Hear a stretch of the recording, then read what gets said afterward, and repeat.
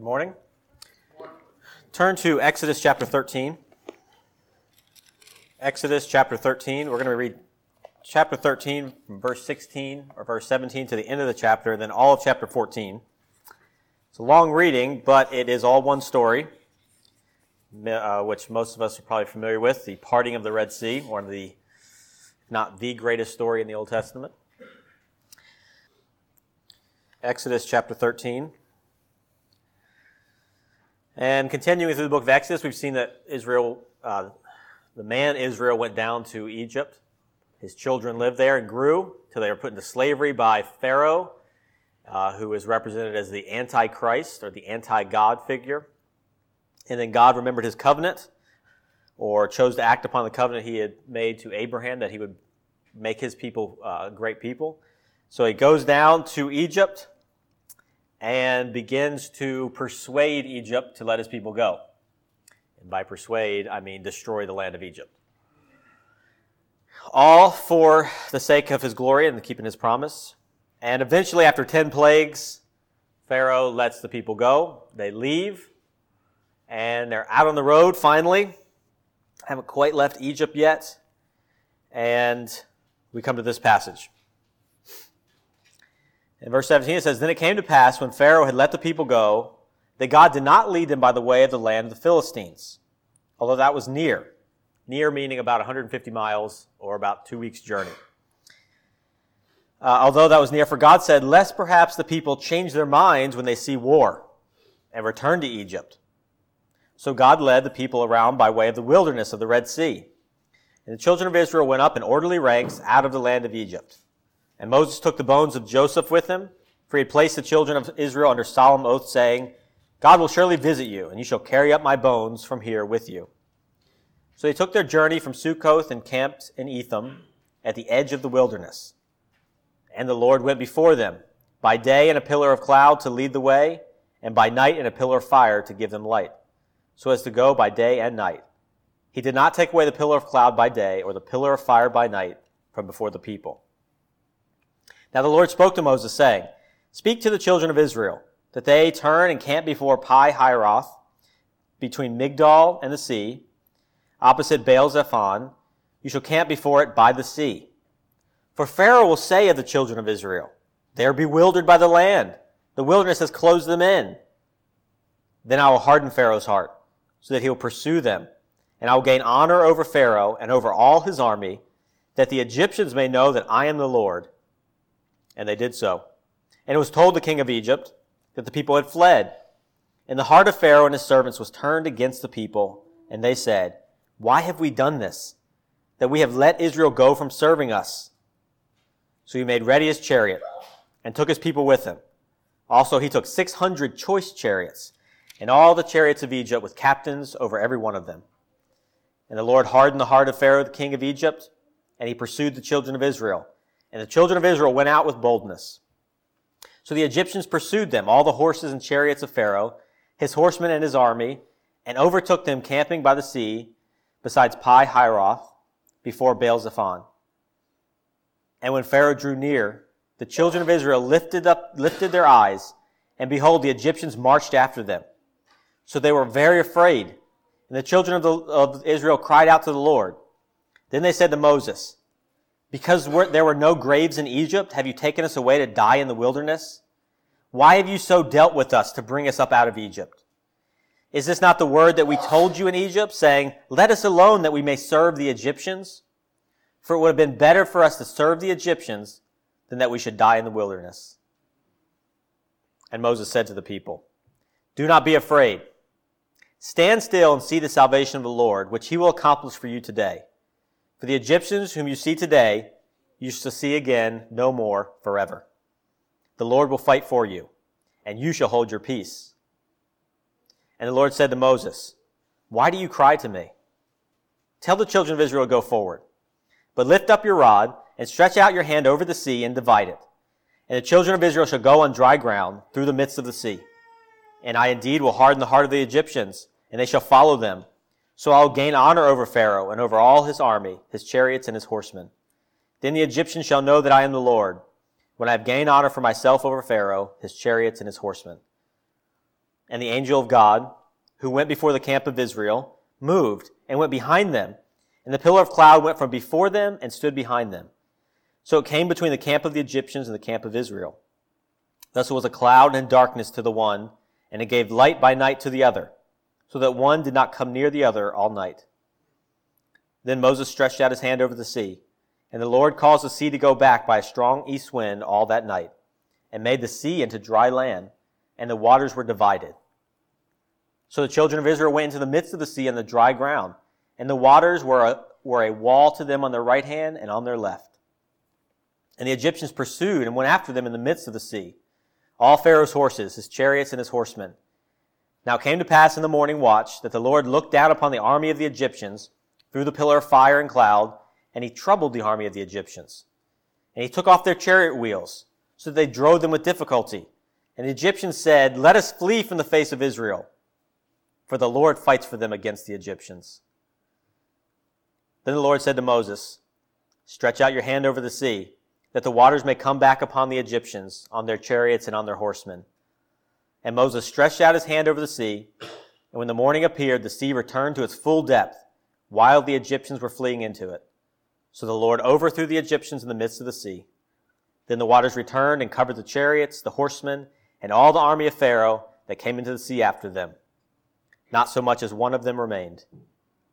But the children of Israel had walked on dry land in the midst of the sea, and the waters were a wall to them on their right hand and on their left.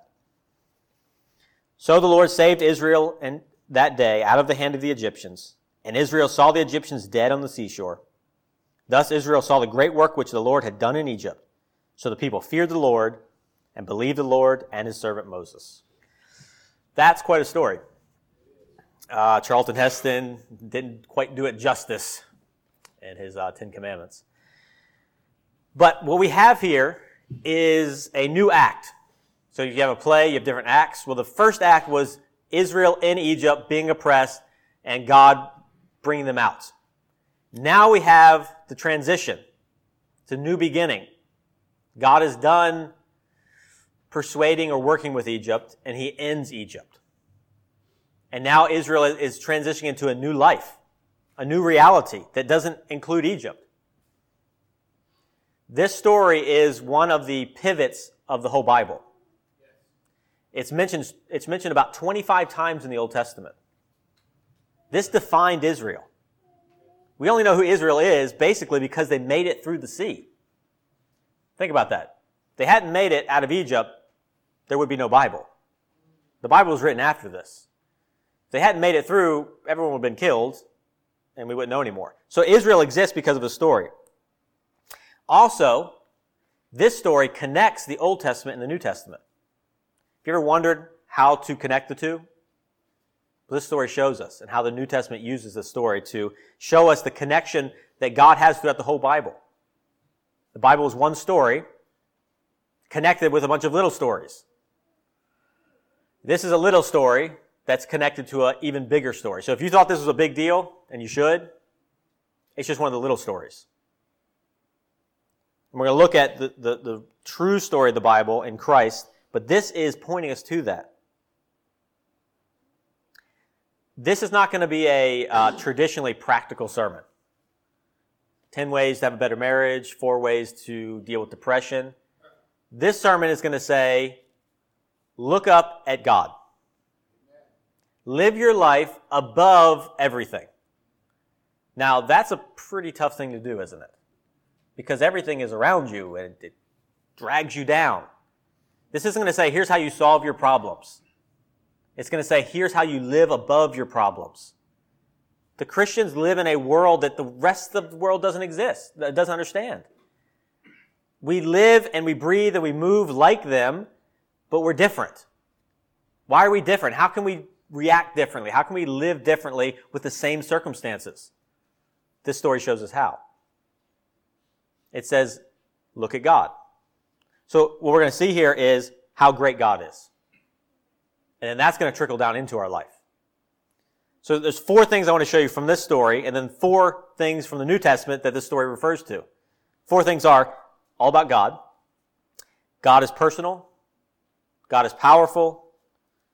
God is mediated to us. and God is glorified. This is not a sermon about us, just like the Bible's not about us. This is a story about God. But once we see who God is, we change, and our life changes. So look at this passage. God saves Israel. That's the basic point of the passage. God saves Israel. They were going to be killed by the Egyptians. By the end of the story, no more Egyptians. Israel's free. How does he do it? Look back in the beginning, chapter 13, verse 17. Then it came to pass when Pharaoh had let the people go. Then what? You see, being freed from slavery that's not the end. You don't spend 100 years, 400 years in slavery, then now you're free, then everything's okay. Something then needs to happen to those people who've been freed. And so God frees them, then God leads them. It says God did not lead them by the way of the land of the Philistines, but in verse 18, so God led the people. God says, not only am I going to bring you out of Egypt, but I'm going to show you and I'm going to lead you the rest of the way. And look how he did it. He didn't send messengers to them. In verse 21 it says, and the Lord went before them by day in a pillar of cloud to lead the way, and by night in a pillar of fire to give the light, so as to go by day and night. He did not take away the pillar of cloud by day or the pillar of fire by night. God didn't just send them on their way. He didn't just send Moses to them. He was there with them, physically. Now, this pillar of fire is God. He went before them as a pillar of fire, which, you remember how Exodus started? Moses is out walking around the desert. What does he see? A burning bush, a flame. He goes to the flame, and what is it? It's God's presence. Just a little bit, though. Just a little bush burning.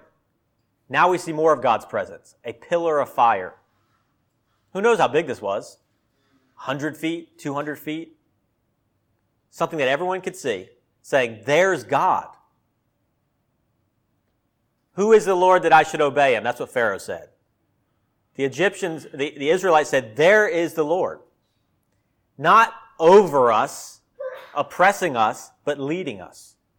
You see the kind of God that's saving Israel? Going before them during the day, giving them light by night. If you've ever had the power go out, maybe this week, do you have trouble finding a flashlight after the lights went out? What if there were no flashlights? What if you're outside? What if you're on a trip in the desert? Nighttime is scary when you're traveling and you don't have electricity. So God says, I know it's scary, so I'll come be with you, and I'll give you light. The God that killed the firstborn in Egypt is also this God.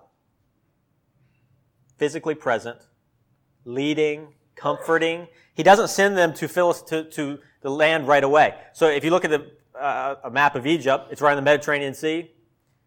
The place they were going is just right up the coast. There was actually a road called the Ocean Way that would take you about 2 weeks to travel. From where they were, they just go up, follow the coast, and get there. The problem was the Philistines were there waiting to fight them. And God says, I'm not going to send you that way, lest perhaps the people change their minds when they see war. He says, I'm going to take care of you. I'll give you what you need. It's going to be tough, but you can handle it. And I won't take you in places you can't handle. So God is personal. He's with them. But when you need saving, you need more than just somebody with you. You need someone who can actually save you. So we see that God is powerful. He alone is powerful. So in this passage, only one person saves the Israelites. God. And it's very clear that only God can do it. See, Israel is a mess. These people they're kind of terrible people. Look in verse 10. Remember the story. They are slaves. They are being systematically, if the pharaohs wanted to reduce the power of Israel, they did it by killing the firstborn, then giving them hard labor to reduce their power. In other words, working them to death. God frees them. Then here's what they say. The minute something goes wrong, This is only a few days later. This is the first problem they've encountered since God has freed them from slavery. And when Pharaoh drew near, they lifted up their eyes and they were afraid, which is understandable. An army is bearing down on them with chariots. These were state-of-the-art chariots. It was one of the best armies in the world, if not the best army in the world. Then they said to Moses, because there were no graves in Egypt, have you taken us away to die in the wilderness? Hear like that tone? It wasn't just, why have you brought us here to die? It's sort of the sarcasm. What, didn't have enough graves in Egypt? So you're going to bring us out here?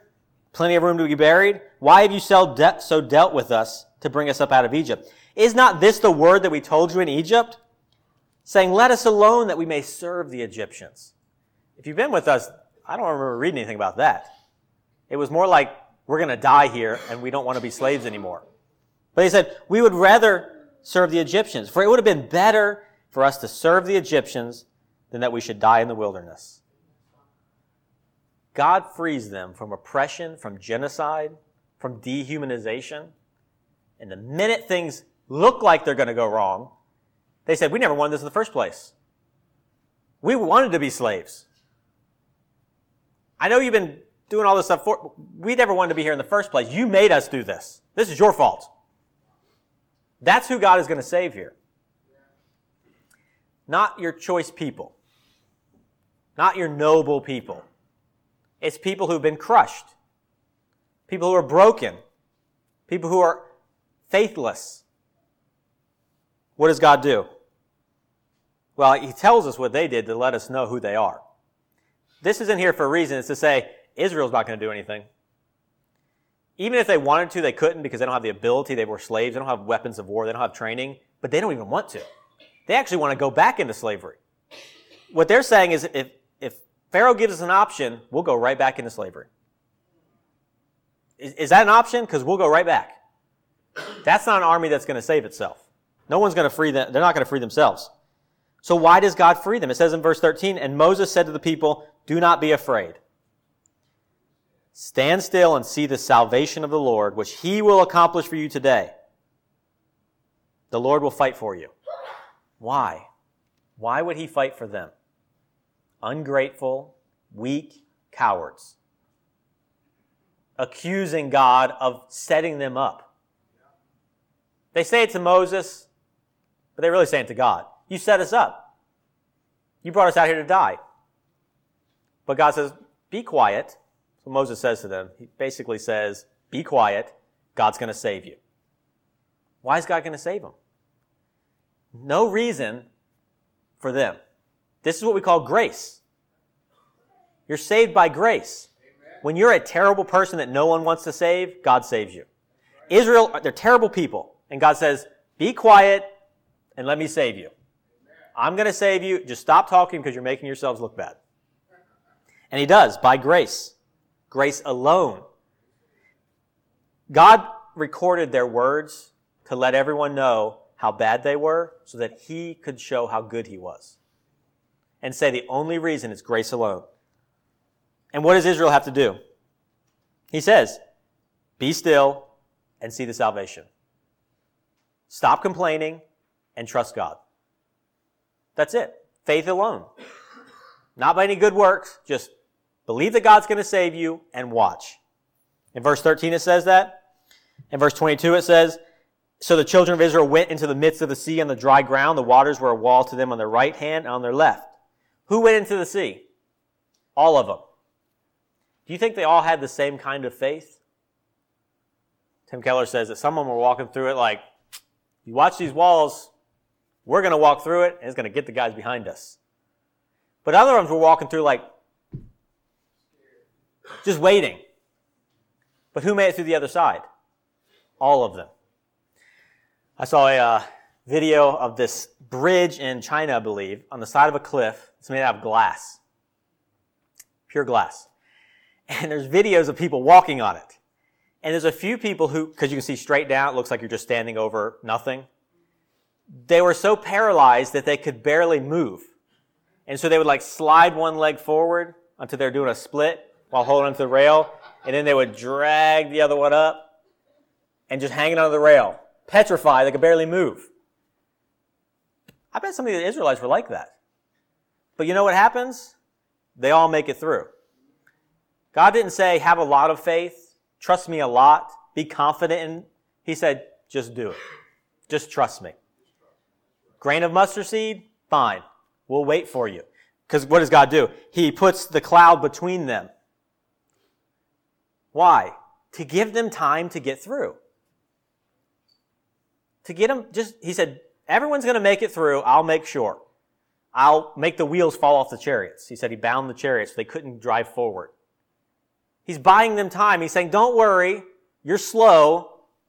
You'll be fine. That's called faith alone. Not good faith, not great faith, not strong faith. Any amount of faith. Because God's the one doing the saving, not the Israelites being strong and confident. So they believe, in verse 31 it says, thus Israel saw the great work which the Lord had done. The Lord did the work. So the people feared the Lord and believed.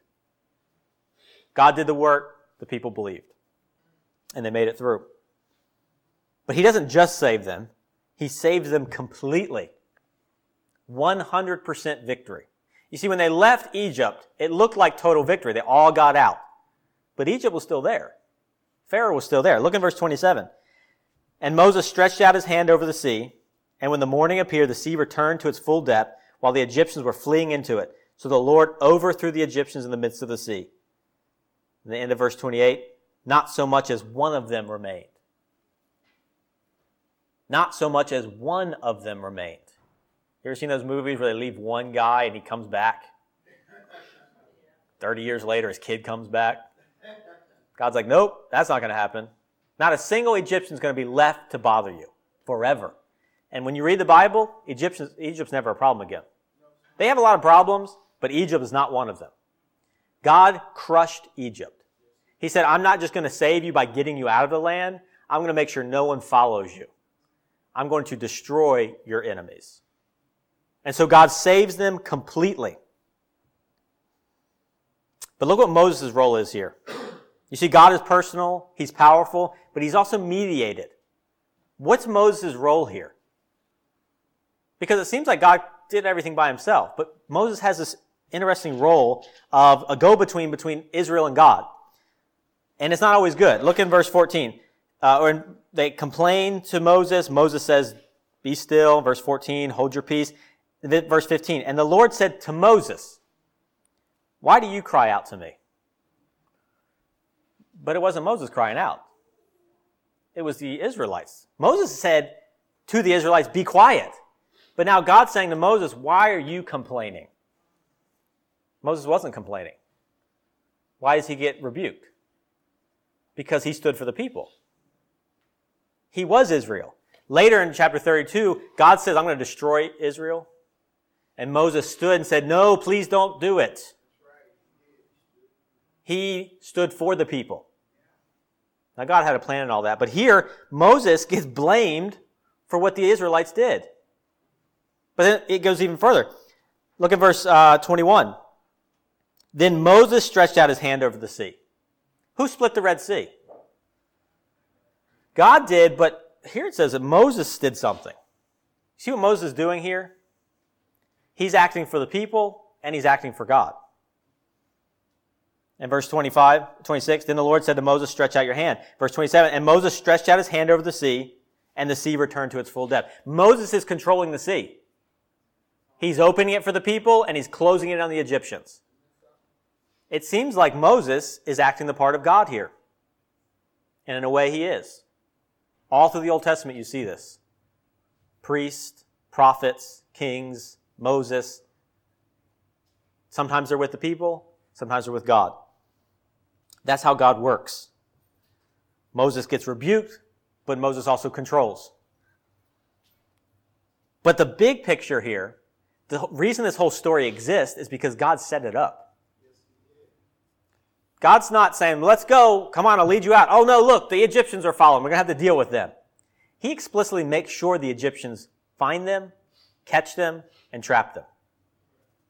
He didn't lead them by the way of the Philistines. He led them by the sea. Then he says to them in chapter 14, verse 2, speak to the children of Israel that they turn back. The word turn means turn back and camp before the sea.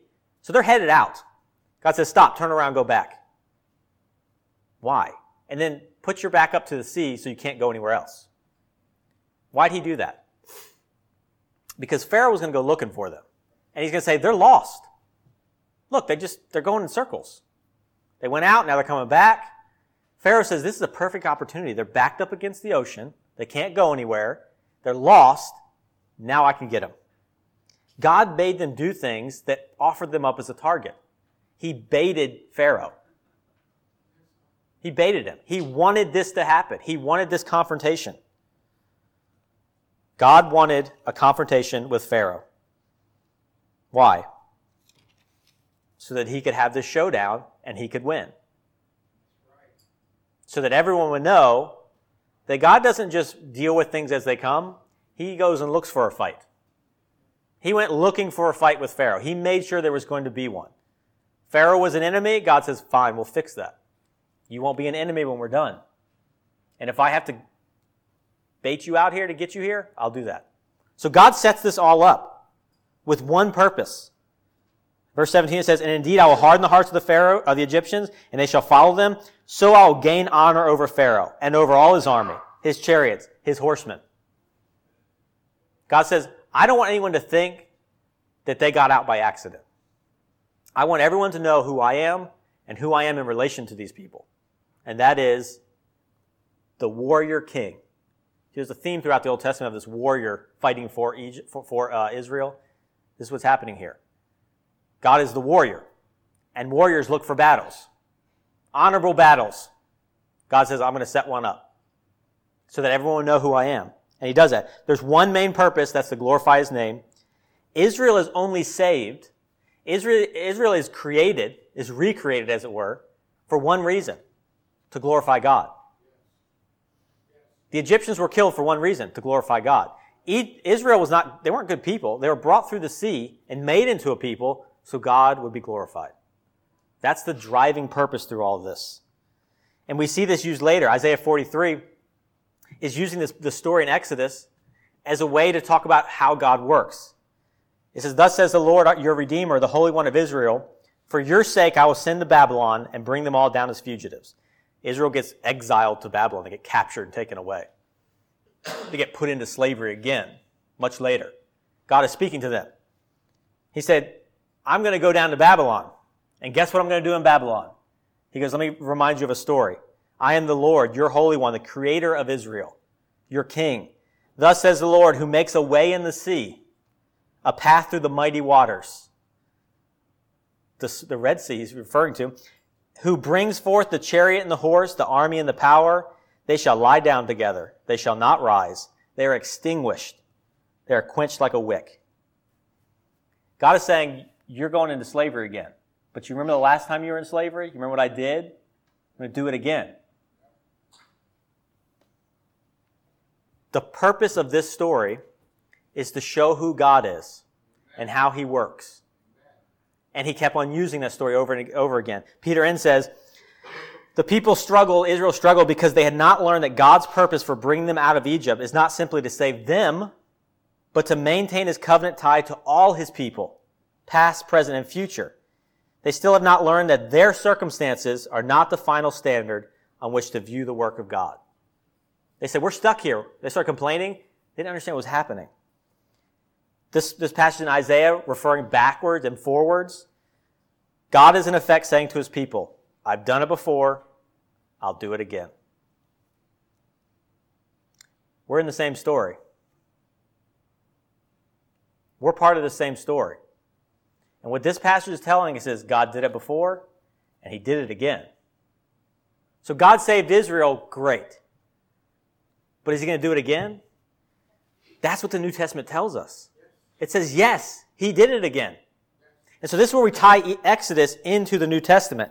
God doesn't just save Israel, he saves the world in the same way. The Bible is one big story with a bunch of little stories. This is one of the little stories. But it shows the pattern of how God saves. And he doesn't break that pattern. He explicitly uses it. So how does God save the world? Personally. Christ came down was born of a woman, lived among us, suffered like us. Not just like us, suffered with us. You thought God in a pillar of fire was great. Now we've got God walking in our shoes. The incarnation is saying God is personally involved in your salvation. Better than in Exodus, but in the same way. God with us. God as man. He was tempted like we are. So that now he can be a high priest who knows how we're tempted, who knows how we feel. But you say, well, he's not here anymore. Yes, he is. John says, I will never leave you nor forsake you. When I'm gone, I'll send somebody to connect you with. I'll send you a comforter.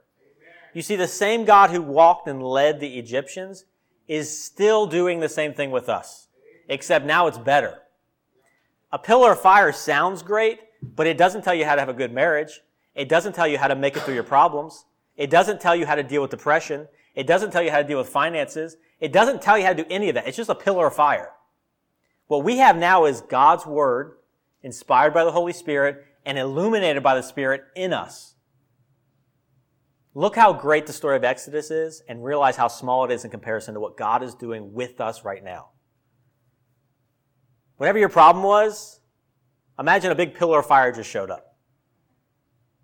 Distracted, aren't you? That's God with us in a way that we can't even understand. So God's with us personally, but God's with us powerfully. Just like the Israelites, we're weak. We're selfish. We're petty. Aren't the Israelites petty? Are there not enough graves in Egypt? Really, that's your last words? Before you die, you want your last words to be kind of snarky? Yes, because it hasn't changed. Facebook hasn't created the problem. It just has shown everybody the problem. Everyone's a little snarky, short-tempered, and want to get that little edge word in, just like Israel. And when problems come, we're like Israel. We can't fix them. We not only can't fix them, we complain that God has given them to us. We complain about there even being a problem. We complain about everything. We get bitter. We get angry. Our life is not perfect. We're weak. We're under bondage. We're acting like we're under bondage. It's as if we're still controlled by the devil. As if everything's just our life is the worst. It was better like before. That's how we act. We need to be saved from our problems, and we're not going to do it any more than Israel could do it with them. God saves alone by grace. You don't earn God's approval. You don't do something to get noticed by God. God doesn't say, you do what you can, I'll do the rest. God says, everything you do is worthless. Stop doing things. It's worthless. Let me do everything. It's exactly what Moses said to them. Be quiet, stand still, and watch God save. Every time you open your mouth, it gets worse. Every time you try to make yourself look better or try to approve yourself to God, it looks worse. So be quiet, listen to God. Because what's God doing? He's fixing everything. He's saving us by grace. Colossians 1 says, and He has delivered us from the power of darkness and conveyed us into the kingdom of the Son of His love. Conveyed, passed through. You were on one side of the sea with your enemies, now you're on the other side. He has conveyed us, in whom we have redemption through His blood, the forgiveness of sin. All these words are saying you haven't done anything, but God's done a lot. God's conveyed you. God's brought you into the kingdom. God's given you His Son. God loves you. God's redeemed you through His sacrifice, through His blood. God's forgiven all your sins, all your pettiness, all your selfishness. God's gotten rid of all of it. Why? By grace. Unmerited favor. What do? The same thing they did. Be quiet, trust God. Stand still, trust God. This is shown to us in Hebrews. It says that by faith, the children of Israel, Hebrews 11:29, passed through the Red Sea as by dry land, whereas the Egyptians attempting to do so were drowned. Why'd they pass through? Because they split it? Because they were fast? Because they're tricky? No, by faith. All they did was believe. Just a little bit. Just enough to walk through it. That's it. By faith. That's what we need to do. See, what we want to hear is, here's 3 steps to deal with depression. Here's 4 things you need to do to get your life under control. Here's 7 quick steps to lose weight. Things you need to do to improve your life. God is saying, stop. Stand still. Let me save you. Stop trying to save yourself. Spurgeon said this, I dare say, Spurgeon's an old guy, he's back in the 1800s, so it's a little weird sounding. I dare say you will think it is a very easy thing to stand still, but it is one of the postures which a Christian soldier learns not without years of teaching.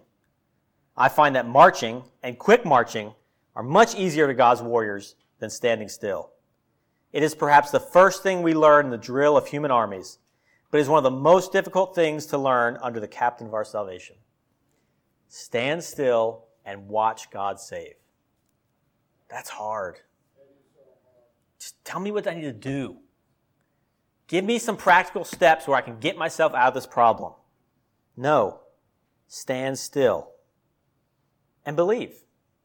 You see, we're like, okay, be strong in the faith. No. Don't add adjectives. Just believe. Faith alone. Jesus tried to explain it. As a mustard seed, it's the smallest seed they knew about.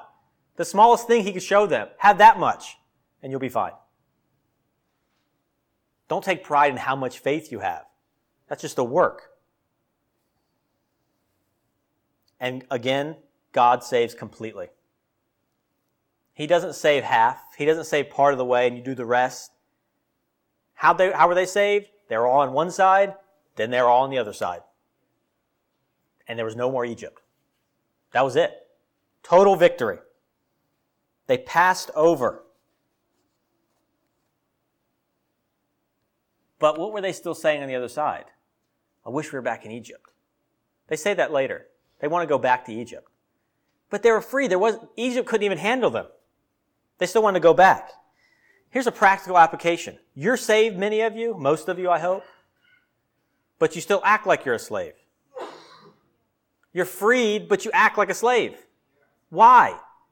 Because in your heart, you're bound. Christ has forgiven you. Christ has freed you. You've passed over. Why do you want to go back to Egypt? Because for so long you were a slave and it's wormed its way into you. Your heart is corrupt. And it takes a long time for that to go away. That's what the rest of the Bible is about. But part of it is to say you will be saved, and when you're saved, you're done. Egypt is gone. Keller says, when you feel that sort of guilt, that shame, that pride, all those things that come back, those are your former covenant masters coming back. Even though they're no longer your master. They come back to you and say, serve me or die. That's what Pharaoh was saying. He was coming after them saying, serve me or die. And God was like, what? What are you doing here? We'll fix this. But Israel didn't get that. Israel said, oh no, we're going to die. I know God just did 10 plagues, and we all saw them. And then he made Egypt give us all their stuff and let us go out. But now they're back. What's going to happen? We're going to die out here. Don't we say that though? Oh man, God doesn't even know what's going on. God doesn't listen to me. God doesn't care. No one cares. What happened? Did Jesus come off the cross? Did the Red Sea reverse itself? You see, when God saves, he saves completely. This is what baptism means. The Bible connects baptism to the Red Sea. He says in 1 Corinthians 10, moreover, brethren, I do not want you to be unaware that all of our fathers were under the cloud, all passed through the sea. All were baptized into Moses in the cloud and in the sea. Now these things became our examples. 2 groups of people went into the ocean. Only one came out. Moses' people came out. That was all that was left. Who came out? The people who went through the sea. They were baptized. They were immersed. They were covered by the sea. They came out the other side. They're covered. The sea was on the sides and the cloud was over top. Then they came out. Those were Moses' people. Everyone else was dead. We see that in our baptism. Galatians 3 says, for as many of you as were baptized into Christ have put on Christ. Romans 6 says, now that you're baptized, you are free from slavery. You see, when you got baptized, you said, I don't have masters anymore. I only have Christ. Did you forget about your baptism? Does it not mean anything?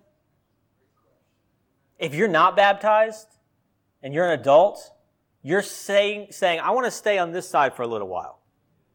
You're telling us you're a believer, but we don't see any results of it. Now that's harsh, but that's what the Bible says. As many of you as were baptized into Christ. What about those who weren't baptized? He doesn't talk about them. The New Testament doesn't talk about Christians who are not baptized. Because how do we know who Christians are? How do we know who Israel was? They came out on the other side. How do we know who Christians are? They were baptized. It's a symbol of passing from death to life. We symbolize that everything behind us is gone. Now we're on the other side and everything's new. That's why baptism is so powerful. God saves, and baptism shows everybody what he did. But see, God is mediated. Moses was great, but there's a better than Moses.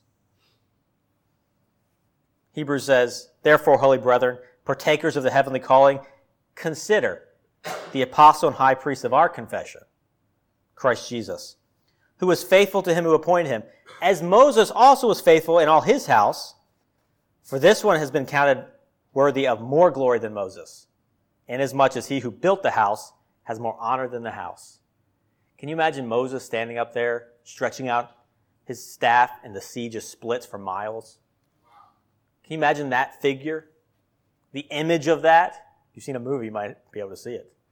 The power, the nobility, the glory of being able to split a sea open. But there's one greater than Moses. But just like Moses, he has to mediate. So Moses got blamed for the people complaining. But Christ is a true Moses, which he gets blamed for everything the people did.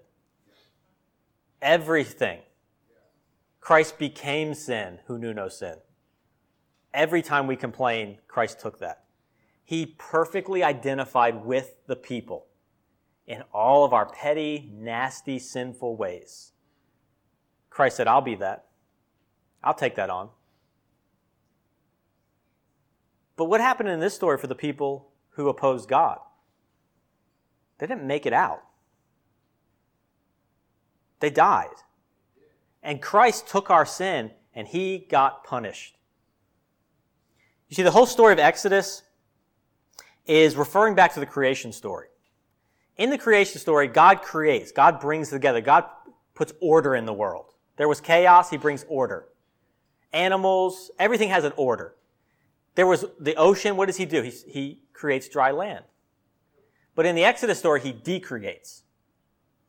Frogs come out of the water. The Red Sea turns to blood. Flies are overrun. Everything's just decreated. It's chaos. People are dying. Animals are dying. The storms are coming. The world is breaking because of sin. Egypt sins. God decreates to punish. Then you come to the Red Sea. In creation, God parts the waters, creates dry land. But when the Egyptians go through, what does God do? He closes the water over the dry land. He uncreates. He decreates the Egyptians. When Christ became sin for us, he was decreated. He was destroyed. That's what death is. Death is breaking the world. It's the undoing. It's destroying the foundations and everything falls after. So when God wanted to identify with us, he said, I'll be the Egyptians. I'll die. Who made it out the other side? All of those who were with Moses. You see, Christ didn't just die. He also rose. So he was killed so that then he could bring us through the sea. Moses is just a little story about some people who went through the middle of an ocean that was split and then the ocean killed a bunch of people. That's just a little story. We're talking about a man who took on the sin of everybody, was destroyed in a way that no one else was, and then came back. Saved the world. Created a new people. You want to get through the Red Sea? You better be with the true Moses. That's the only difference between the Egyptians and the Israelites. It wasn't their goodness. It wasn't their faithfulness. It wasn't anything except Israelites were with Moses, Egyptians weren't. And so when Moses closed the sea, he made sure all of his people were out. And everyone else died. You're in the middle of the ocean right now. You either get through with Jesus or you don't get out. You're either in Christ or you're in the sea. Christ died to redeem us out of that ocean. And when you trust him, he's already done all the work. It's like Jonah. Jonah's in the boat. He was a bad person. Calls a storm. The storm comes. What does Jonah say to the people? This storm's my fault. But if you throw me over, the storm will go away. What'd they do? Sounds like a good deal to me. Toss them overboard. The storm goes away. You know what Jesus said in Matthew chapter 12? He said, a greater than Jonah is here. Jesus said, toss me over the boat and everything will be fine. Kill me and you'll be fine. That's the gospel. So when you've got problems, your problems are tiny. Your tiny little problems of sickness and death, tiny compared to what Christ has done for us. But you can't see that until you see Christ. Granby says, in this a hymn he wrote, well may the accuser roar of sins that I have done. I know them all and thousands more. Jehovah knoweth none. If you're in Christ, God doesn't know of any of your sins. They're gone. There's no more accuser. There's no more Egypt for those who are in Christ.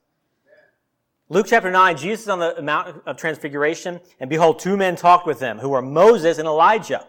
Wait a minute, Jesus talking to Moses? What's this connection? Who appeared in glory and spoke of his decease, which he was about to accomplish in Jerusalem. You know what the word decease is there? In Greek? Exodus. Jesus was talking to Moses about his exodus. He said, Moses, you were great. Good job. But let me tell you about what I'm going to do. Let me tell you about how I'm going to lead my people through. I'm going to get them through in a way you never knew. When you read Exodus, take this little tiny story and see the story that's saving you. And when you go out tomorrow and your life is terrible, go back to this story. Go back to the story of Jesus. And remember, everything in this passage was for one reason: God's glory. Israel's purpose is our purpose. You may be backed up to the Red Sea. It's okay. God will be glorified. You may die. Great. God will be glorified. You see, when you're in Christ, all your problems become small. You become obscure. You become a nobody. But you're okay with it because you're with God. And he's becoming greater. Mottyer says, more than anything else, what bothers us when trouble comes is our loss of a sense of purpose. This story gives us that purpose back. Your purpose is to make God look great, no matter what happens. And how do you know you're going to make God look great? Because Jesus died and came back.